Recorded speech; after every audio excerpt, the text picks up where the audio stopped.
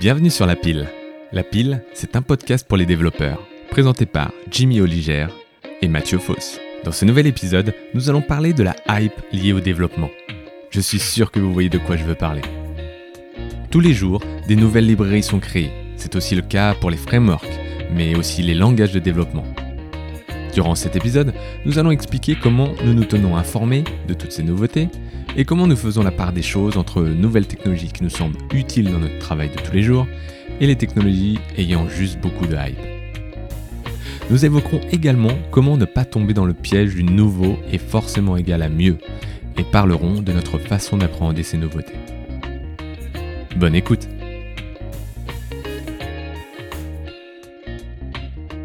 Bon, Mathieu, on va parler de quoi aujourd'hui ? Alors aujourd'hui, on va parler de quelque chose de très important dans la vie d'un développeur. C'est toutes les nouveautés qui nous arrivent, que ce soit des nouvelles librairies, des nouveaux frameworks. C'est quelque chose de très important parce qu'en tant que développeur, on a toujours besoin d'apprendre des nouvelles choses. Mais c'est aussi facile de tomber dans le piège de sauter sur la nouvelle techno qui est super trendy, super hype. Tu veux dire de penser que nouveau est strictement égal à mieux ? Voilà, on a tendance à penser ça, et après on se mange un petit mur, deux murs, et puis après on réfléchit un peu plus. On arrête un peu de sauter sur la dernière nouveauté, parce qu'on a marre de revenir en arrière, et on apprend de nos erreurs. C'est des choses qui arrivent. C'est ça. C'est rare, mais ça arrive. Ouais. Tu fais comment, toi, pour décider, ou déjà comment tu fais pour découvrir de nouvelles librairies ou de nouveaux langages, ou comment tu te tiens informé ? C'est une bonne question. Je pense que Twitter m'aide pas mal, en fait. C'est vrai que on est super sollicité. Twitter, il y a beaucoup de news qui passent. Il faut faire le tri, mais il y a souvent aussi des librairies qui ressortent. Je reçois la mailing de GitHub qui, je sais plus comment elle s'appelle, Discover Weekly, je crois que voilà, c'est ça. Comme ça. Qui est assez intéressante aussi, parce que j'ai découvert pas mal de projets super intéressants grâce à ça. Et ensuite, moi je suis abonné à une mailing list qui s'appelle Daily Drip, qui va faire un condensé un peu de tout plein de langages, librairies ou autres, qui est super intéressante et que je vous recommande d'ailleurs de lire. Mais je pense que c'est à peu près tout. Sinon, les collègues, jour le jour, tous les news qu'on peut se partager entre nous sur Slack ou à l'oral, super intéressant, quoi. Pareil, moi j'ai ça et j'ai aussi celles de Cooper Press, Ruby Weekly, JavaScript Weekly, je ne sais pas quoi Weekly. Il y a à peu près toutes les communautés qui ont leur newsletter, nom de la technologie, Weekly. C'est pas mal, j'ai React Weekly. Ah, j'ai React Status aussi, je pense. React Status. Ah ouais. Oui, il y a pas mal de status aussi. Je crois qu'il y a Elixir Radar, Elixir Status aussi, je crois. Très bien. Ouais, donc tout ça, c'est donc beaucoup de newsletters. J'aime bien les newsletters. Enfin, c'est la source à laquelle je porte le plus d'attention parce que c'est déjà filtré. Il y a quelqu'un qui a déjà fait une curation de ce qui s'est passé de très très bien cette semaine. C'est-à-dire que si tu n'as pas eu le temps ou si tu n'es pas sur Twitter, tu peux récupérer une liste de choses déjà bien faites avec un petit texte en dessous. Généralement, c'est souvent bien fait. Et c'est là où je prête un peu, c'est là où je regarde un peu les nouvelles choses. Et c'est là où je trouve un peu des libs stylés à utiliser. Et comment tu fais toi pour te décider ? Tu as cliqué sur le lien et tu décides un peu tu te dis, ah tiens, ce serait bien d'avoir ça dans notre projet. Comment tu mesures ça ? Comment tu te décides ? Est-ce que tu sautes directement et tu te dis, vas-y, je la mets et on verra bien ce qui se passe ? Ou tu es plutôt conservateur et tu vas faire un peu tes petits tests de ton côté ? Ou tu fais autre chose ?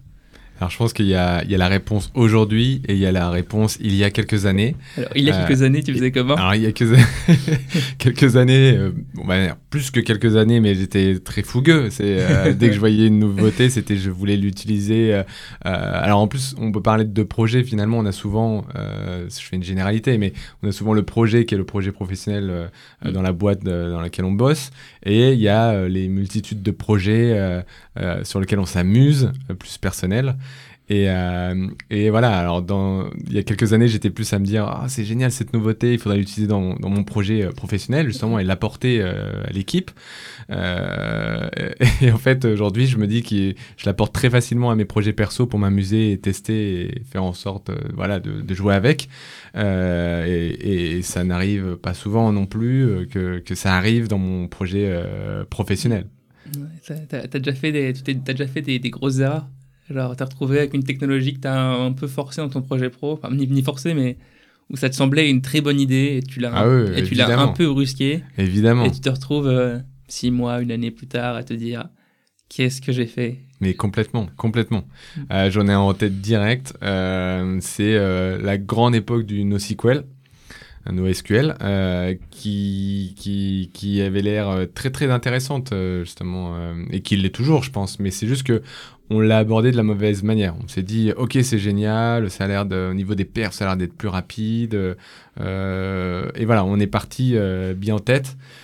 Et voilà, on s'est pris des gros soucis finalement aussi de perf parce que il fallait aussi changer notre façon de penser, de voir les choses, d'organiser les données. C'est ce que j'ai vu. Ouais, j'ai vu beaucoup de gens ou beaucoup de projets que j'ai vus qui ont designé leur base de données NoSQL comme une base de données MySQL, Postgre et tout ça. C'est-à-dire que et après ils sont arrivés au problème de les relations en NoSQL et là ça devient un peu plus gênant, on va dire. C'est un peu plus compliqué quand tu dois faire tu ne peux pas faire de join, voilà. Enfin, j'ai que Mongo en exemple. Ouais, bah c'était Mongo en l'occurrence. Tu ne peux pas faire de join. Je pense qu'il y a des gens qui ont un peu poussé. J'ai vu des RussingDB qui font des trucs un peu plus poussés, mais je sais même pas s'ils font des joins. Je me suis jamais servi. J'avoue, je suis plus trop à jour là-dessus. Je me suis pas trop à jour, ouais. Mais je pense qu'il doit il doit avoir des modèles un peu hybrides maintenant. Ah, clairement. Mais je pense qu'en plus, on n'était pas les seuls. Quand tu vois, en fait, il y a eu... là, je dessine une courbe, mais il y a eu un pic où justement tout le monde se jetait un peu sur le NoSQL en disant que c'était vraiment le chose qu'il fallait utiliser dans son nouveau projet. Avec MongoID dans Rails. Voilà, plus particulièrement dans Ruby Rails, ouais. Mongoïde.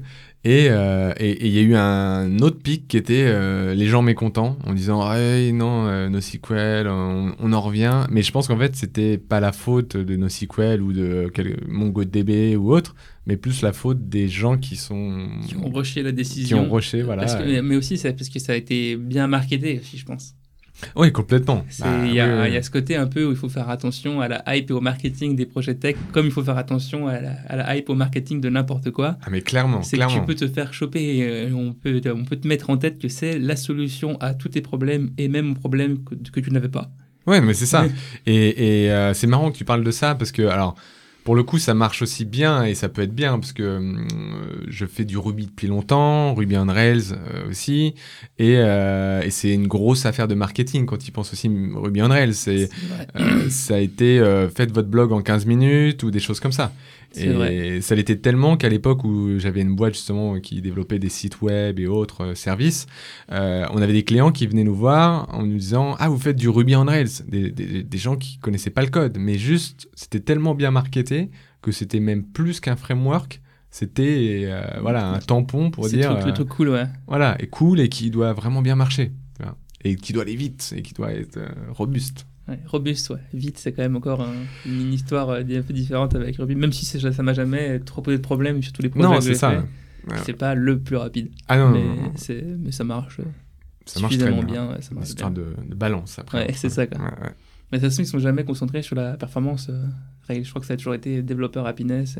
Il y a eu ça, mais il y a eu justement l'épisode. On en a parlé un peu dans un précédent épisode avec le framework Murb qui était arrivé, qui justement avait un peu changé la donne. Et là, il s'intéressait un peu plus justement à problème de performance. Mais effectivement, c'est plus le côté maintenabilité et facilité de développer. Ça reste encore assez imbattable parce que. J'ai pas travaillé sur d'autres projets où tout le monde faisait les choses de la même façon. C'est quand même un des plaisirs de Rails. Ouais. Et du coup, donc t'as fait des erreurs comme tout le monde, comme tout le monde. Genre, tu te dis, oh mince, qu'est-ce que j'ai fait? Et du coup, tu fais comment maintenant? C'est-à-dire, tu vas là, je sais pas si t'as vu cette nouvelle lib trop bien. Moi, je sais pas, je prends pour exemple, c'est quand j'ai découvert qu'on a dû faire un projet front assez conséquent, c'était terminé. On savait qu'on ne devait pas... on était passé l'âge de backbone, c'est-à-dire que les applications front-end lourdes étaient déjà en place, mais il y avait quoi? Il y avait Ember, Angular et React qui étaient encore jeunes, enfin, entre guillemets jeunes, et qui nous faisaient de l'œil. On se disait, putain, il faut qu'on regarde ça a l'air d'être plutôt pas mal. Angular, ça a été très vite mis de côté dans la mesure où on n'aimait pas trop à quoi ressemblait le code. Et React, on était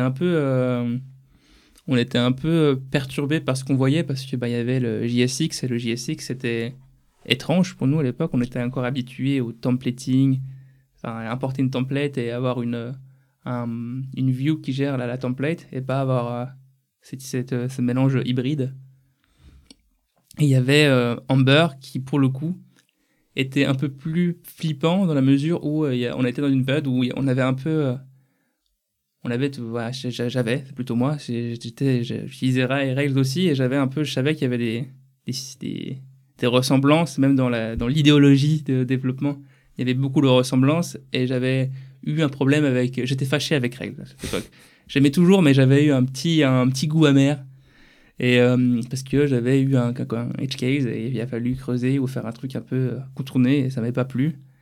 Et je m'étais dit que c'est chiant de pas pouvoir contrôler un peu chaque brique de ton application. C'est généralement une application Rails. Je ne sais pas si c'est encore le cas avec Ember, mais ça arrive, c'est un package que tu prends. C'est-à-dire qu'il y a des choix qui ont été faits pour toi, et quand ça marche bien, c'est génial, mais quand ça ne marche pas pour toi, c'est un peu plus chiant, et ça peut frustrer un peu. Et c'est ce qui m'était arrivé, et du coup, bien que Ember avait l'air bien cool, il restait, on l'a mis de côté, et du coup, il restait React, qui s'est vu être déjà beaucoup plus léger, quoi. Qui s'est vu beaucoup plus léger et on a commencé un peu à creuser là-dessus. Et c'était un peu une révélation parce qu'on a commencé par des petits projets, des petites applications side qui avaient pas vraiment d'importance business, qui avaient une durée de vie courte, c'est-à-dire on n'avait pas trop de pression de dire si on commence à utiliser ça, on est foutu. Non, parce qu'on utilisait ça, l'application a une durée de vie de 2 mois. Donc si elle disparaît, si on n'avait plus envie d'utiliser React, on l'utilise plus dans 2 mois. Donc le risque potentiel était quand même assez mitigé. Et du coup, on s'est retrouvé à beaucoup aimer au final le React après 2 mois qu'on a commencé à faire des applications externes, on va dire pas internes, beaucoup plus lourdes. Et c'est là où c'est devenu un peu intéressant. Mais c'est bien là ce dont tu viens de parler, mais c'est la façon de faire, je trouve que c'est la meilleure aussi, c'est d'y aller progressivement justement, d'aller peut-être commencer par un projet perso justement chez toi tout seul, à t'amuser, jouer un peu avec, l'apporter après au boulot, en parler avec les collègues, commencer à réfléchir peut-être à un petit projet qui a peut-être une durée de vie courte ou qui est peut-être pas super critique à la boîte et commencer justement à essayer d'élaborer peut-être un proof of concept au début et peut-être un vrai outil qui sera utilisé par tout le monde en interne dans un deuxième temps. Et après, pourquoi pas, et peut-être que tu t'arrêtes là, mais peut-être qu'après, justement, tu peux l'adopter complètement, l'équipe peut l'adopter complètement et l'utiliser au jour le jour dans ton projet pro. C'est ça. Je pense que quand tu as une équipe, il faut faire assez attention dès le début, dès la présélection, on va dire, d'informer les gens parce qu'il ne faut pas que tu arrives avec ta sélection et que ça plaise pas aux gens dès le début, c'est-à-dire que les choix soient la peste ou le choléra pour eux. Il faut qu'il y ait aussi... parce qu'après, ça crée un peu des frustrations parce que faut que leur boulot de chacun de tes coéquipiers reste fun et agréable pour eux. C'est-à-dire que si tu leur présentes un truc lequel ils ont travaillé pendant 2 ans, ils sont sûrs que c'est nul, généralement, il vaut mieux... Enfin, c'est nul. C'est pas adapté aux problèmes que vous essayez de régler en tant qu'équipe. Il vaut mieux... prendre un peu de recul dessus et peut-être le mettre de côté et écouter son point de vue à lui. Ouais, c'est ça. Ce que je voulais dire, c'est faire la présélection ensemble pour éviter d'avoir des frustrations où on dit, tiens, on va faire que du React. Et il y en avait un qui était vraiment anti-React, même si je ne sais pas si ça existe, anti-React, mais quelqu'un qui est contre la technologie, que dès le début, ça va créer des frustrations et ça va créer un truc pas fun parce que dit que le problème qu'il avait peut-être prédit va arriver, ça va créer une tension complètement... et des débats qui étaient prévisibles et qui auraient pu être évités. Ah non, mais clairement. Moi, j'ai un exemple concret il y a des années de ça où je suis arrivé dans une boîte où ils commençaient à faire du Ruby on Rails. Ils avaient décidé de passer à Ruby on Rails. Ils étaient en Java. Et il y a une personne qui était pas pour, quoi. Donc, et c'était compliqué parce que cette personne-là n'avait pas forcément envie de passer à Ruby on Rails, ce que je peux comprendre. Donc du coup, c'est ça, si on n'a pas l'accord de tout le monde, toujours délicat, quoi. Et après, il faut faire assez attention aussi de est-ce qu'elle veut pas, parce qu'elle a un peu, est-ce que c'est sous couvert de mauvaise foi, enfin les arguments sont sous couvert de mauvaise foi et de un peu de fanatisme de technologie, on le voit un peu, des gens qui supportent des technologies alors que... non, c'est clair. Il faut faire un peu attention à ça, mais je pense que mon point, c'était quand le débat est non stérile, c'est-à-dire quand le débat est pas mal et que la personne a des vrais arguments, au lieu de dire non, ça c'est nul parce que c'est pas la technologie que j'ai l'habitude d'utiliser. Enfin, déjà, il faut peut-être se poser des questions au recrutement, je pense, déjà. mais ouais. Mais donc une librairie, c'est ce que je disais, je préfère, c'est un peu la tester. Mais comment tu fais si tu découvres un nouveau framework? Comment tu t'y prends? Parce qu'un framework, c'est encore plus délicat que utiliser une librairie. Qu'une librairie, si tu fais du dégât, tu peux un peu régler le problème en quelques jours, je pense. Ouais. Mais un framework, c'est un contrat sur quelques années quand même que tu fais. Ouais, c'est ça. Des fois sur toute la vie d'une application, des fois. Ah oui, clairement. Et si tu choisis Rails, généralement, t'es parti pour y rester, quoi. Tu passes pas de Rails à Django. Oui, c'est ça. Surtout que là, j'ai changé de langage au même moment, mais il y a l'idée, quoi. Non, mais après, alors souvent tu restes sur le même langage, mais avec Rails, tu pourrais très bien faire Sinatra ou Anami, je crois, le dernier framework un peu à la mode en ce moment. Mais effectivement, je pense que c'est peut-être encore différent, je sens l'approche là-dessus.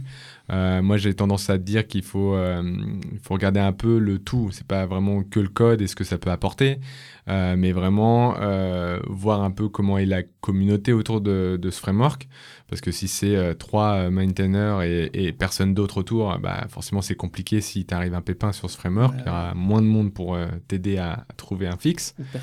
Ou personne même, effectivement. Alors c'est bien d'être dans les early adopters et de faire partie de l'aventure, mais bon, tu en payes souvent les pots cassés. Ouais, si tu dois te retrouver à retrousser les manches et à faire du code pour le framework, ce qui est bien, enfin contribuer, en soi c'est bien, mais quand tu es forcé à contribuer et que ça fait perdre du temps au final, et tout ça, c'est un peu compromettant, surtout si ta boîte elle n'a pas un délire open source du tout et tout ça, et que techniquement ton temps il est fait pour faire de la feature. Si tu commences à devoir retrousser des manches pour faire un truc qui aurait été très rapide avec un autre framework, ça devient un peu compromettant. Ouais, carrément.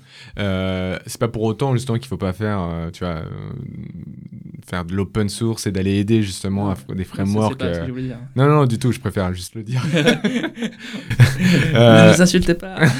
S'il vous plaît, ne nous envoyez pas des messages de mort. Non.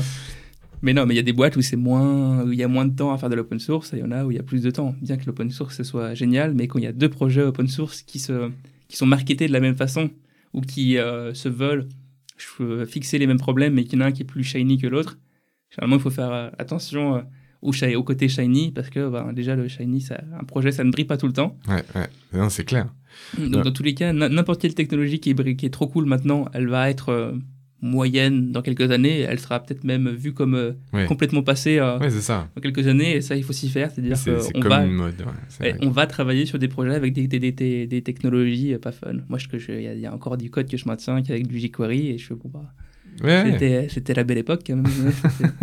Il y a même des petites applications Sinatra que je regardais, que j'avais écrit il y a quelques temps, quoi. C'est marrant, quoi. C'est moins même et ça a quand même le langage Ruby il a évolué, et du coup tu fais plus les choses pareilles, et tu vois clairement, t'évolues. T'évolues et tu Et alors donc pour revenir justement à comment choisir peut-être un nouveau framework, donc il y a la communauté dans un premier temps. Je pense qu'il y a aussi tout ce qui est autour aussi la documentation. Si c'est une page, un readme qui t'explique, qui est censé t'expliquer tout, ça va être quand même un peu plus compliqué de vraiment rentrer dedans, et que toute ton équipe aussi soit à l'aise rapidement avec ce nouveau framework. Donc je pense que ça aussi c'est super important. Et ensuite, ça va être justement, on le disait tout à l'heure, c'est que l'équipe aussi ait envie aussi de commencer à tester ce framework, donc à faire peut-être un proof of concept, s'amuser aussi à faire comme on peut le voir dans des startups, c'est s'amuser avec des petits projets internes qui font marrer tout le monde, et puis dans les jeunes pousses, tu veux dire. Dans les jeunes pousses, pardon. Dans les jeunes pousses, ici en tout cas en France. Ouais, les petits projets ou les side projects ou les projets un peu qui ont aucun impact sur le service ou la valeur que ton entreprise fait, je pense que c'est le meilleur endroit pour expérimenter.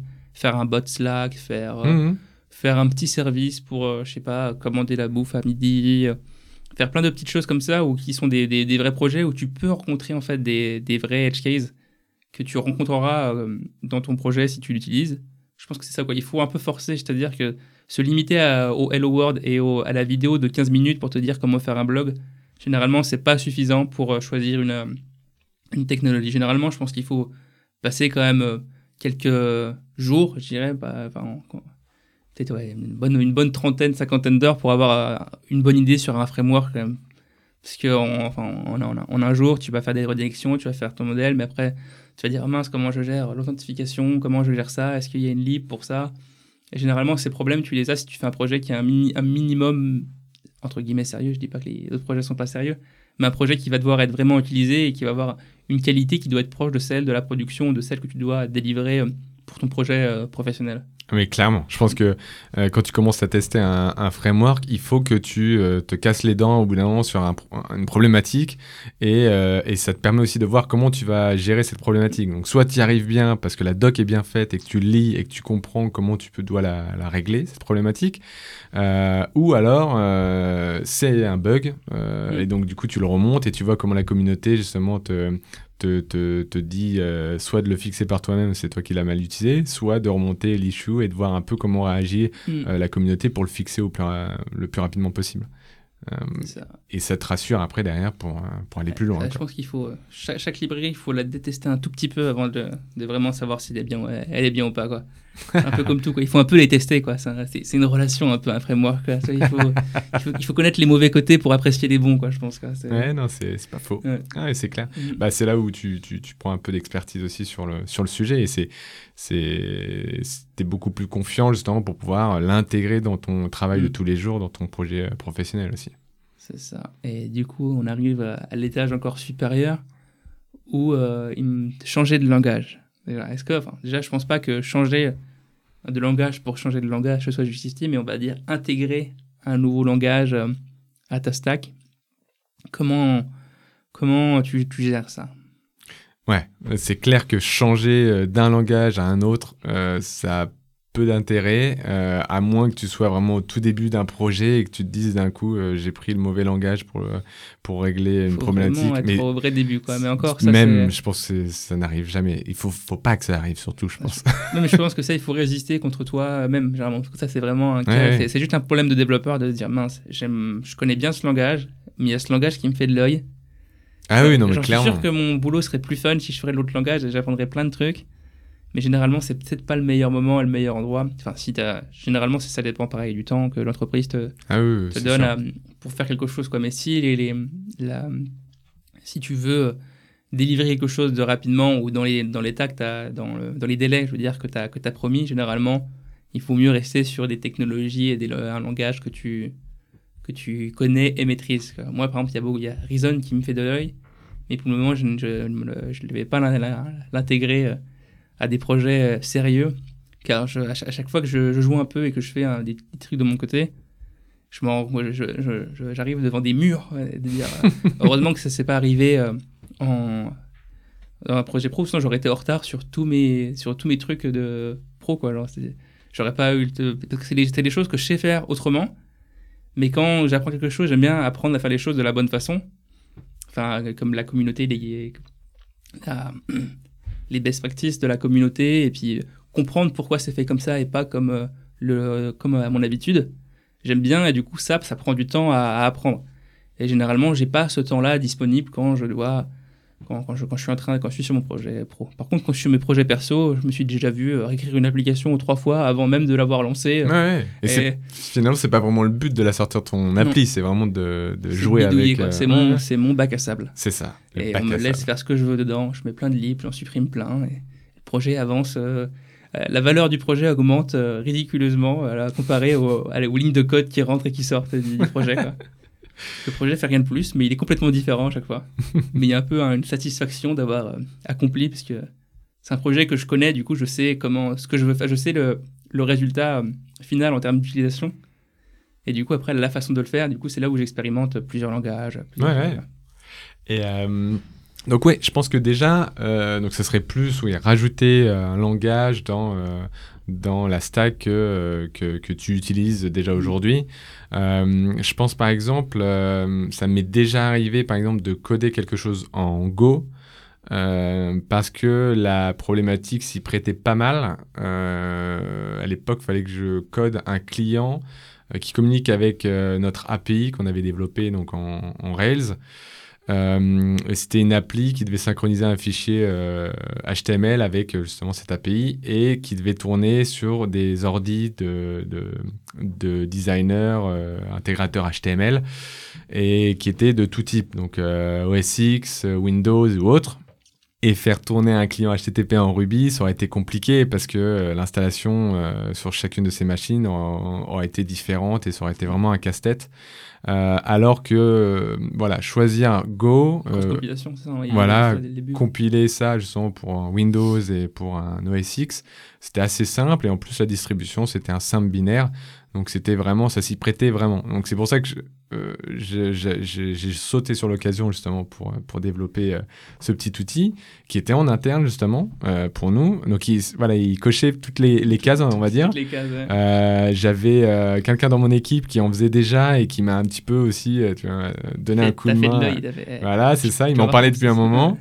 Et voilà, c'était la bonne occasion, ça s'est plutôt bien passé et c'est pas pour autant pour le coup on l'a utilisé après plus tard en prod, mais voilà, quand ça fait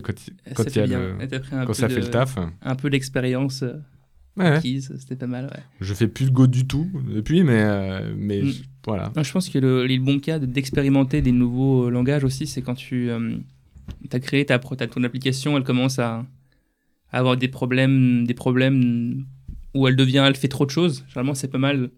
J'ai beaucoup vu le cas d'écrire une petite partie, généralement de la faire un peu différemment, quoi, parce que tu connais tous les problèmes de l'implémentation actuelle. Et c'est là où tu peux un peu utiliser un nouveau langage qui s'y prête mieux. Par exemple, je parle pour les trucs qui ont besoin d'un gros débit ou qui doivent traiter. Genre, par exemple, je sais que par exemple, il y a des implémentations, j'ai vu des projets où les implémentations en Ruby, par la nature de Ruby, elles étaient un peu un call HTTP, c'était bloquant. Ils avaient choisi de refaire ça, je sais plus en quel langage, mais un langage qui n'était pas bloquant. Je sais pas si c'est du JS, je sais pas si c'était du Elixir, c'est pas pareil, tu peux faire plein de trucs, quoi. Un langage qui gérait bien le parallélisme et tout ça, quoi, où tu pouvais faire plein de choses sans torturer le langage, en fait. Où c'était dans la nature du langage de faire des choses en parallèle. Et du coup, là, il y avait vraiment plus un gros bénéfice, mais le trade-off, c'est qu'il y a l'équipe qui a dû se former et à apprendre. Et comment ils l'ont fait, comme on l'a dit précédemment, c'est créer un petit truc, ça marche bien, c'est cool, ou ça marche pas, parce qu'il y a eu quand même plusieurs essais, il y a plusieurs essais de langage.